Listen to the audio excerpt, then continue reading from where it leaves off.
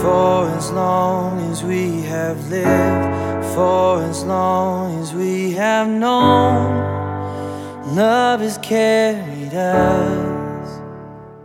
You're listening to the sermon podcast of Genesis Covenant Church in St. Louis Park, Minnesota. You can find out more about us at www.genesiscov.org. Enjoy the teaching in it together.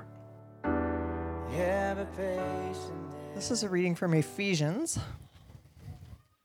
Blessed be God and Father of our Lord Jesus Christ, who has blessed us in Christ with every spiritual blessing in the heavenly places, just as he chose us in Christ before the foundation of the world to be holy and blameless before him in love. He destined us for adoption as his children through Jesus Christ, according to the good pleasure of his will, to the praise of his glorious grace that he freely bestowed on us in the Beloved. In him we have redemption through his blood, the forgiveness of our trespasses, according to the riches of his grace that he lavished on us.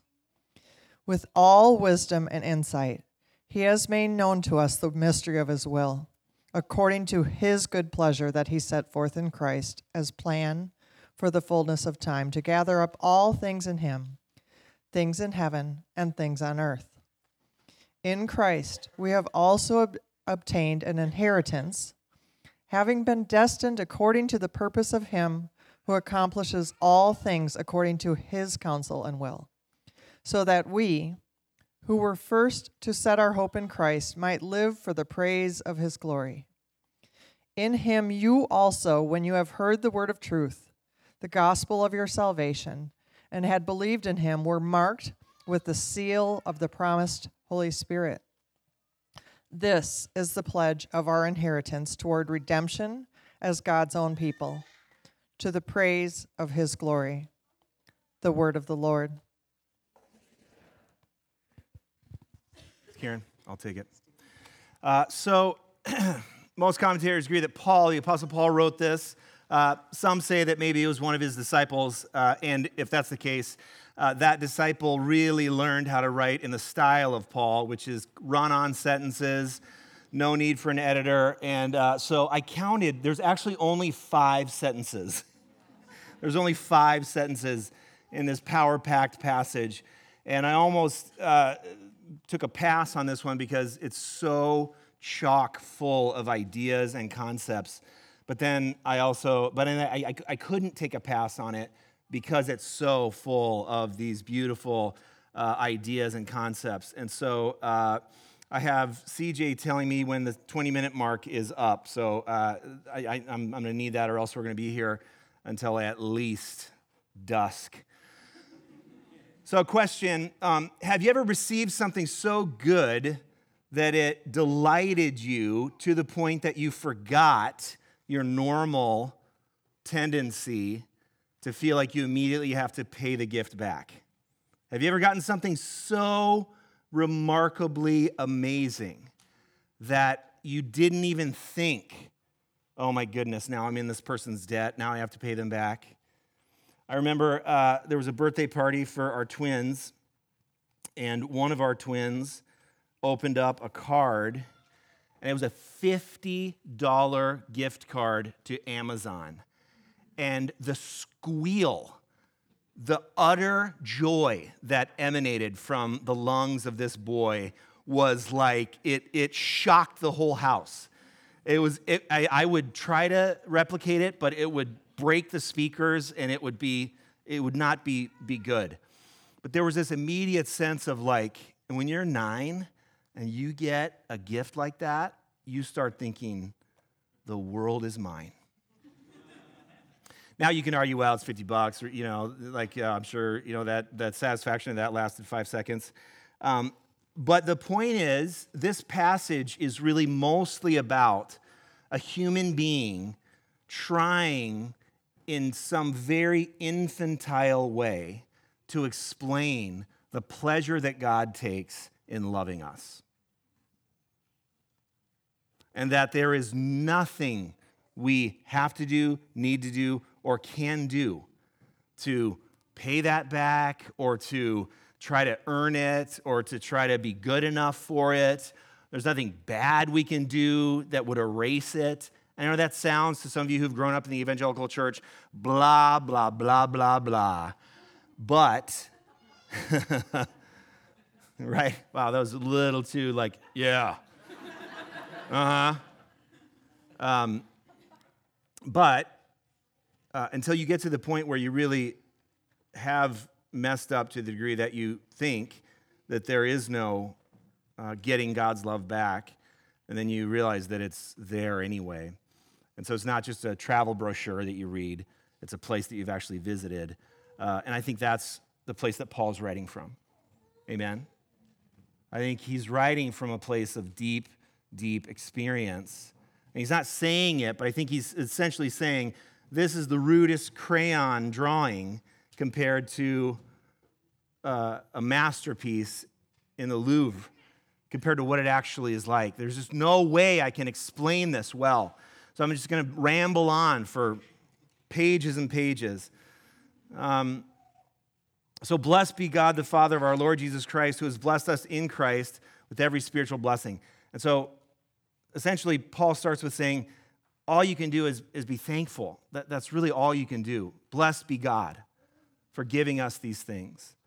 And so all plays, by the way, if you're new, are designed to hear the voice of the chorus, not just the solo. So what is a spiritual blessing? Doesn't that just take all the fun out of the question? What's a spiritual blessing?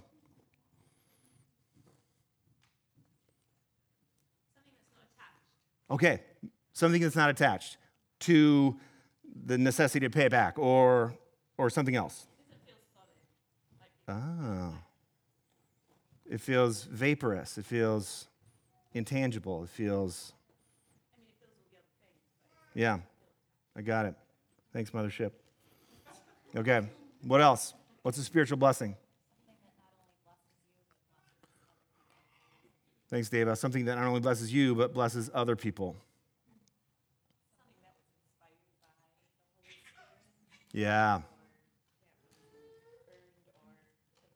Yeah. Something that was inspired by the Holy Spirit. Can't be earned, can't be taken away. It's like created or birthed in the womb of God, and then you get to see it. You know, I think that's all true. And I also think coffee is a spiritual blessing, and I'm not kidding.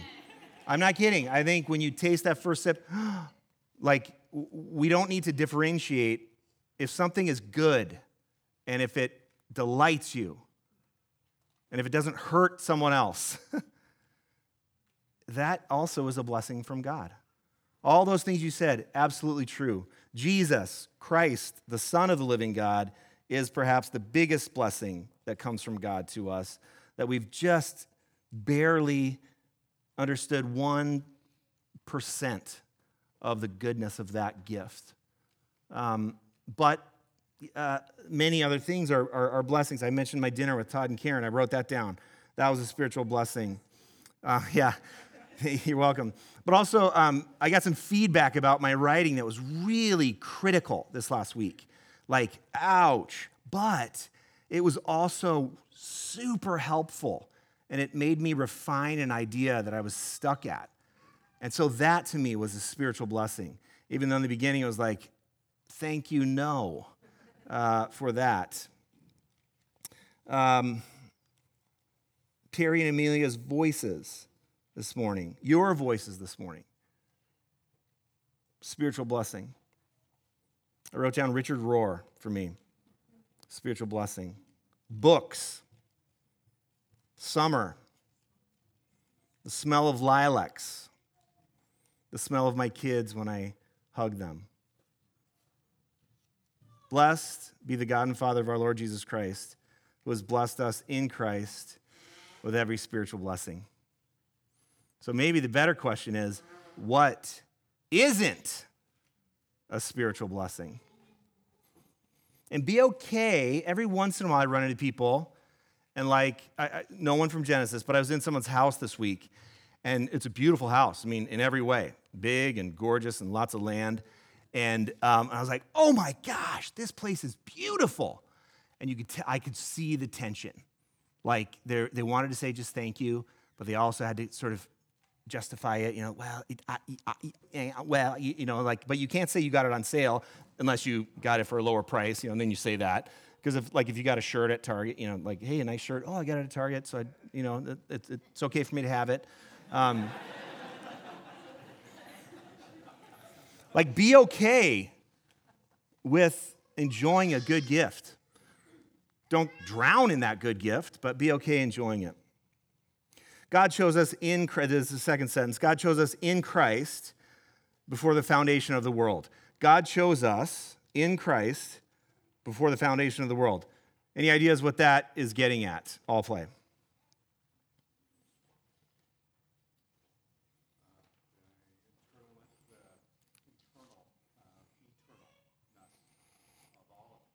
Okay.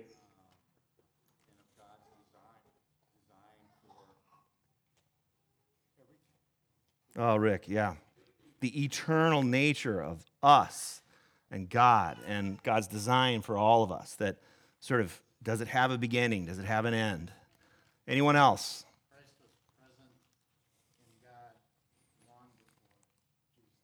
Christ was present in God long before Jesus. Now, we know that Bob is telling the truth and he's not a heretic because it says that right here in Ephesians 1. It says it in Colossians 1, it says it in John 1, it says it in Hebrews 1, and it says it in 1 John 1. In John 1, it says something like, in the beginning was the Word, Logos, that is the Christ. That's what they used to refer to as the animating presence called the Christ that indwelled Jesus, but that has existed for all times. So that's fascinating. Anyone else have any other interpretations of this?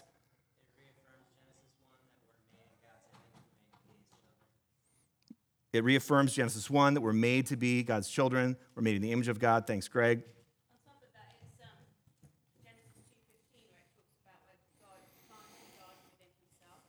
It's all outside. It's eternity in the present tense. So, but everything was inside of a beingness before. Yeah, we tend to think of location and time as having boundaries. But Sally is saying, really, you can look at the garden as being within God. And so sometimes people talk about getting back to the garden. But really, we don't get back to the garden. We keep moving, and then we find the garden where we are moving. We also find the wilderness where we're moving, don't we? More than once in life. And so there is this sense of, Sally's like, that's not really what I was saying, but close. Close. Okay. So in Christ, Bob's absolutely right. The Christ has existed for all of eternity, for longer than history. And that is a mind-boggling thought when you think about it, because it's in Christ that all things hold together. Later on in this passage, we're going to find out that it is in Christ that all things will be gathered up at the kairos moment, at the right moment, at just the right time. All things will be gathered up into Christ. The word for gathered up there is a really long word that essentially means the summary of all things will be put together in Christ. All things that are horrible, all things that are beautiful will have a finish line and an organizing principle of the Christ. And that is really good news, especially in the middle of bad news.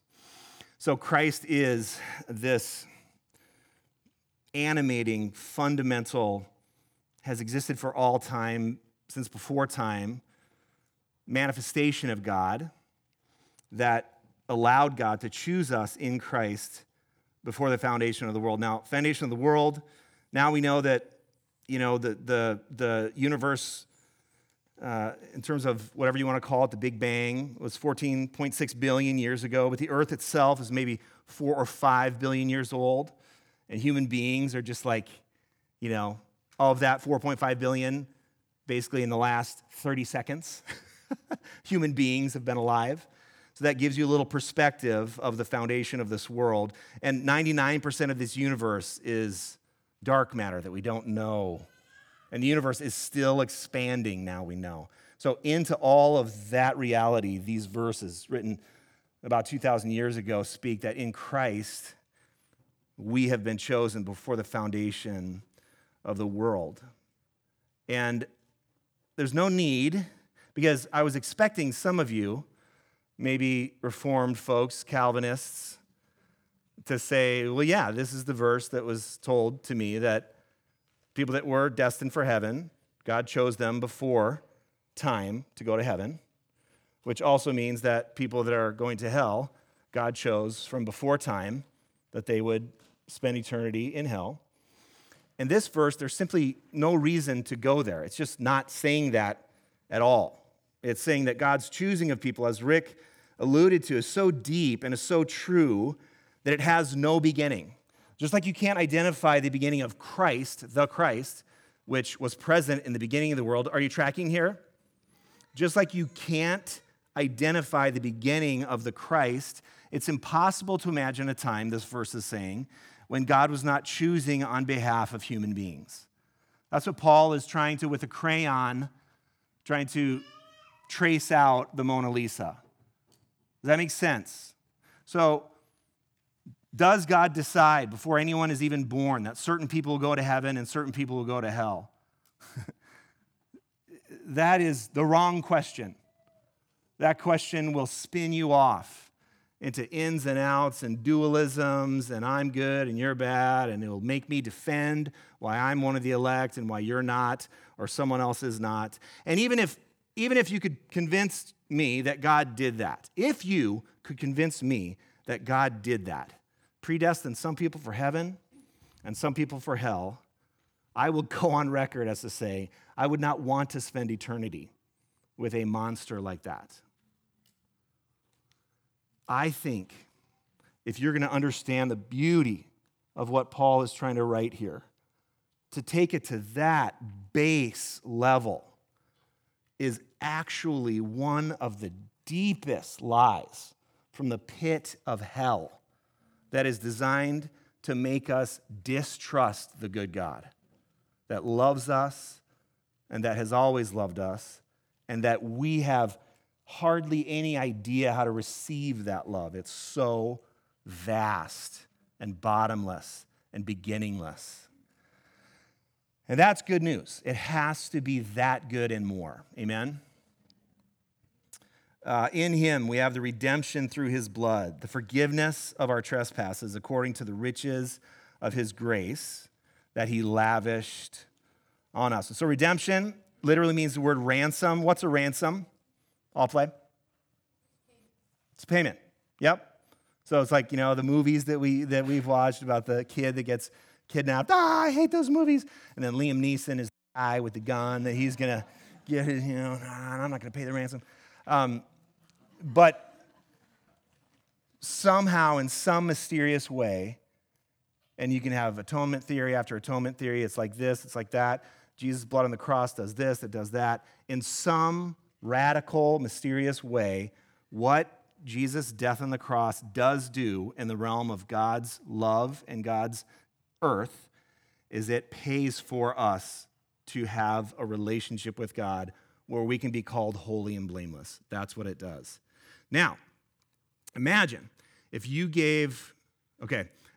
had someone you love very much and you gave them a gift that was like, it like cost you a lot of time or money or something, okay? And then that person got it and then said, how much did you pay for that?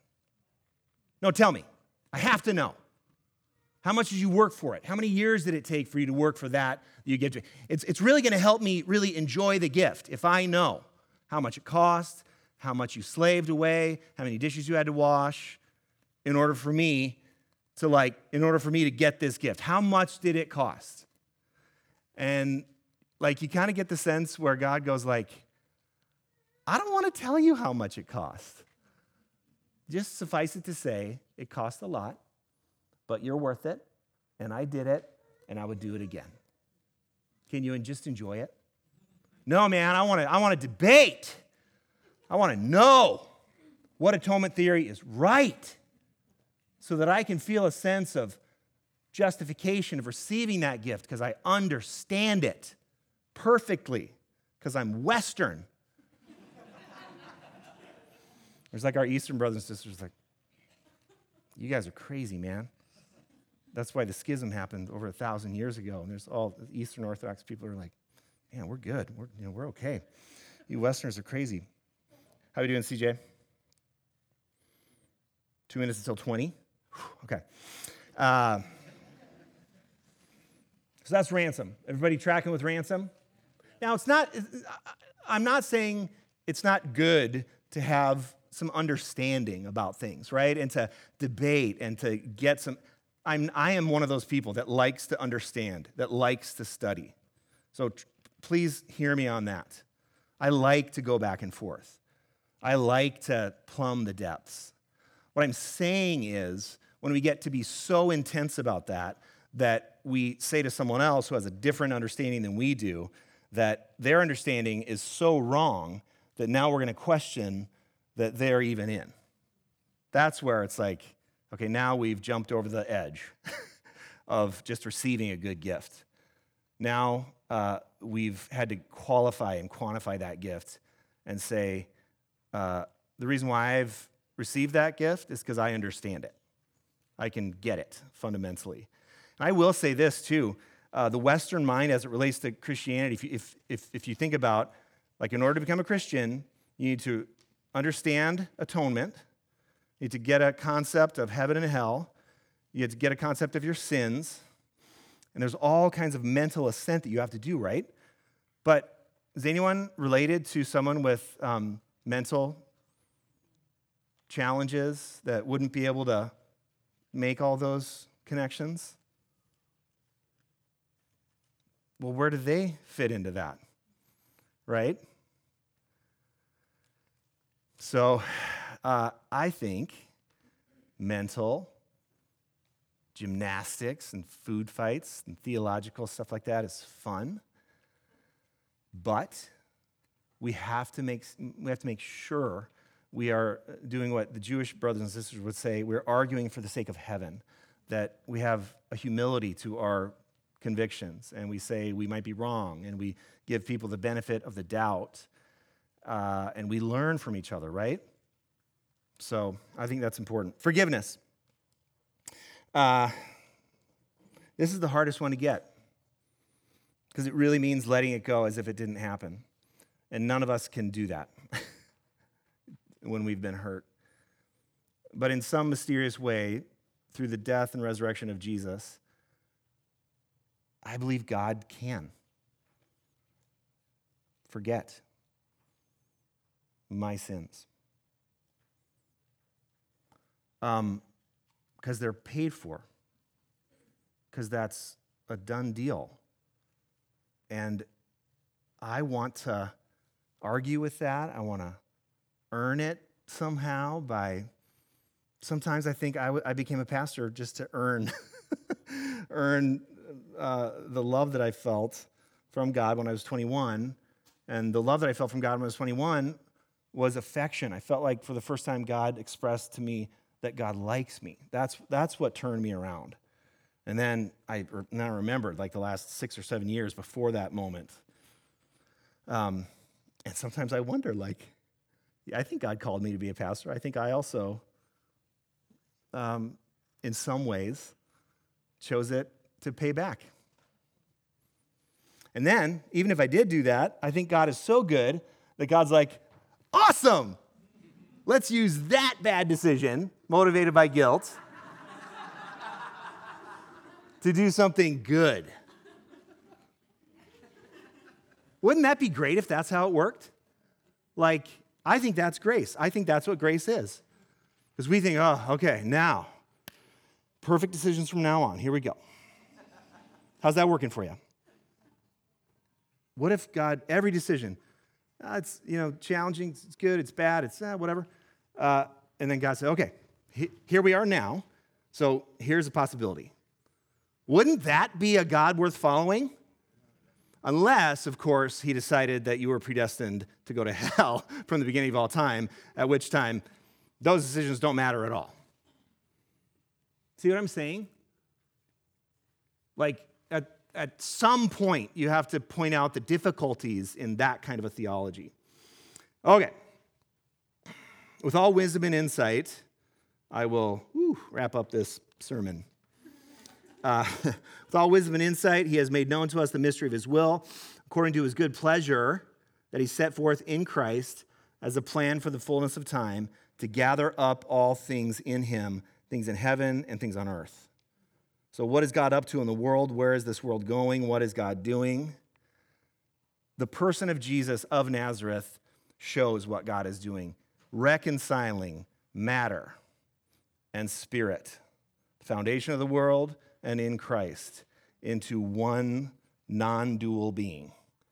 Jesus, the Christ, unites humanity and divinity and becomes the person that allows us to be in relationship with God, holy and blameless through his death and resurrection, and then becomes the pattern for us to believe that we move forth in the world as indwelled by the divine and also fully human. So every sinful mistake we ever will make, and we will, can be forgiven, reconciled, made new by the indwelling divine within us. And that is why we do the Eucharist every week, because it has to get that tangible. Because it's not our minds anymore. It's like every week. Matter, bread, body, and spirit, divinity, blood.